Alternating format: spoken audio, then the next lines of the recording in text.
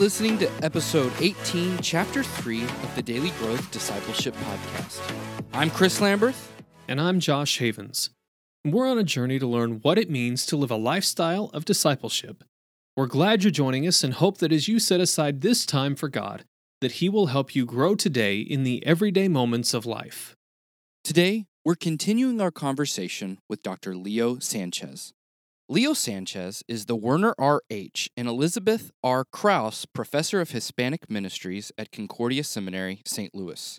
A faculty member since 2004, he is Professor of Systematic Theology and Director of the seminary's Center for Hispanic Studies. He received his Doctorate of Philosophy from Concordia Seminary and his Master of Divinity from Concordia Theological Seminary in Fort Wayne, Indiana. He holds a bachelor's degree from Concordia University, Wisconsin in Mequon. Leo teaches regularly in the United States and abroad, and he has delivered courses and workshops in Brazil, Cuba, India, Ghana, Chile, Panama, Argentina, and Venezuela. He has participated in various colloquies on pedagogy through the Wabash Center for Teaching and Learning in Theology and Religion. In his community, Leo is principal double bass player with the St. Louis Civic Orchestra. He also enjoys swimming and international cooking. He and his wife, Tracy Lynn, have two children, Lucas Antonio and Anna Victoria. In Galatians 5, Paul talks about the struggle Christians face when our sinful natures want what's opposite to the desires of God for our lives. In a way, our lives and the struggle between these two wills is a great drama that plays itself out over the course of our entire lives. In this chapter, Leo unpacks his second model of sanctification that sees this dramatic struggle played out in our everyday lives. This brings us into that second model, right, of the Christian life, which I call the dramatic model, meaning that, life is a drama between God and the devil, fighting for the souls of people. It's if I may put it this way, a little bit dramatic way of putting it. But yeah, so sanctification means also a life of struggle, because Christ's own life is a life in the desert and in the garden where you are tempted. And at the same time, the other side of that coin is you are also tested, right?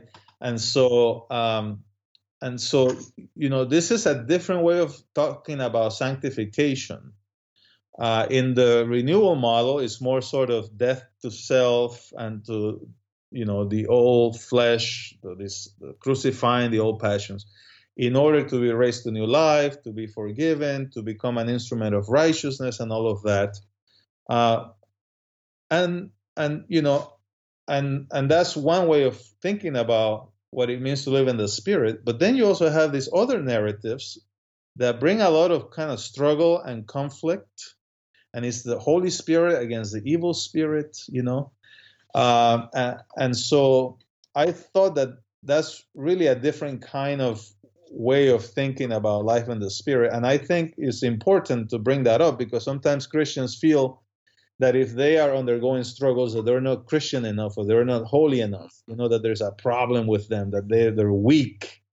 And yet Christ's own life in the Spirit is one that brings struggle into his life, and it brings the attacks of the evil one. And so in the midst of that struggle, where Jesus' sonship is tested, he stands firm and is resilient in the midst of the attacks, and he puts his life in the Father's hands. Not my will, but yours be done. He does that through prayer. He also can speak the scriptures, right, to the devil in the desert. And so in the same way, the Christian life is described for us. We too pray, Abba, Father, the Apostle Paul tells us. In a world where we see the corruption of death and we don't know how to pray, and there we pray, Abba, Father, and the Spirit intercedes for us in the midst of life in this world, which is falling away, awaiting the new creation. You have that kind of language. And then you have the Ephesians language, right? The gladiator, we're in the arena, we stand firm, with the sword of the Spirit, the Word of God, and with prayer at all times. So that's, I think, a way of thinking about sanctification that takes seriously that we have deserts, that we have gardens in our lives, and that might be different for everybody what that is, but places where we're most vulnerable to attack, and therefore, we need to be vigilant, not to be overly confident, but always depend on the Word of God and prayer to stand firm against the attacks of the evil one. And that's a little bit different than the renewal model. The renewal model tends to be more about sort of dealing with other issues, like, for instance, dealing with perfectionism, which is another issue in holiness talk. How we can be, fully holy in this life. Well, I mean, we strive and be perfect as your heavenly Father is perfect, but that doesn't mean that we always want to forgive our enemies, right? Or pray for them. So it's a struggle, So perfectionism, we have to constantly die to self. Then there's the other problem that the renewal model deals with, which is fatalism, that I'm always dying to self. I'm a miserable sinner. I'm always under the waters. There's nothing good I can do. No, you're also a new creation. So you rise out of the waters, a new creature. So go and try again, So that model deals with other issues like guilt and the need for forgiveness and the need to, not fall into perfectionism or fatalism, but rather to, engage this cycle of death and life.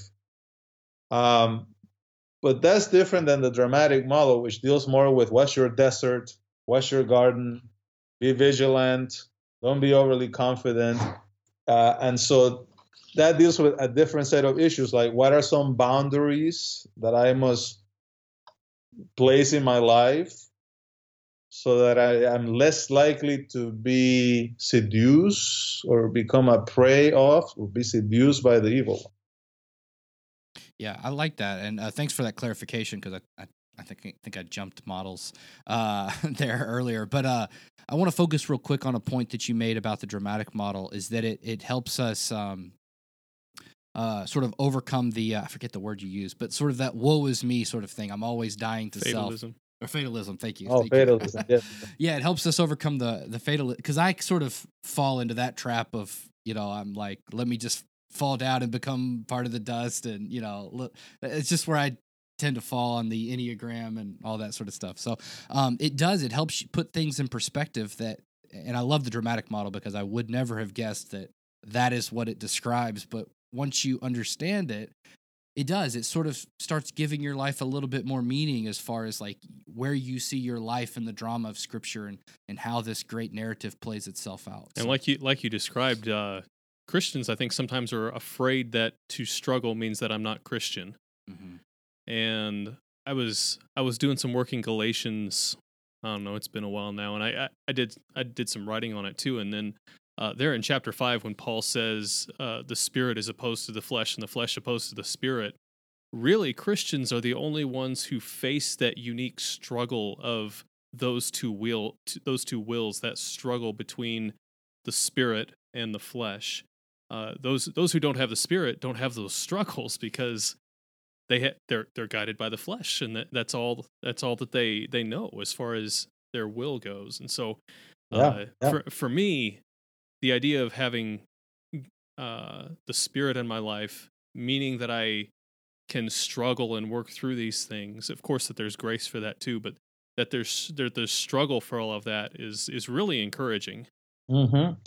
Yeah, it's interesting. It's almost like a cycle.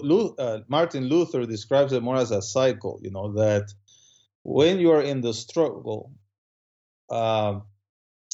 what brings the struggle about is precisely that you're a child of God. That is actually what brings the struggle. It is when the child of God is connected to the Scriptures, to the life of prayer, that the attacks come your way. And yet, at the same time, when the attacks come your way, God can use the attacks so that he drives you closer to his word and prayer. So it's kind of another cyclical way of describing the Christian life. I think it's important to think of the rich variety of ways in which sanctification is portrayed, because at a particular moment in my life, I might relate more to a certain model, or I feel like I'm more, connected to certain narratives in Scripture that make more sense of my current situation. Okay, so for example, if I'm dealing with a particular form of spiritual attack, let's say that I have a chronic illness. Let's say that I'm undergoing depression, and that's a chronic thing. You don't have like a magic pill. It could be that I'm struggling with loneliness. I'm struggling with maybe God's abandonment, and so in the midst of that struggle, I don't need someone to come and say to me, "Well, don't worry, brother. Just remember that God forgives you in Christ." Well, of course, He forgives me in Christ, and that's a wonderful thing to know. But that's not dealing with life in the desert right now. Where what I need maybe is a community of support that can listen to the struggles I'm going through. And Luther does say, for instance, never go at temptation alone. Always do it in the company of the community of saints. Don't try to be a spiritual superhero. Sometimes in spiritual warfare talk, everybody wants to be a warrior, and sometimes we want to be spiritual superheroes. And we get too dramatic. Too dramatic. But the point is, no, go and find yourself a community of saints who can support you and walk with you in the middle of that struggle. Hold on to the word as an anchor to remind you that God is with you, right? Pray, and that might include lament. Why me, Lord? Why now? Why am I going through this stuff? It's okay. It's a time for lament too. That's different than coming to someone and saying, "I forgive you. Your guilt is taken away," which will be more of a renewal model kind of thing, where I need to be reminded of who I am in Christ.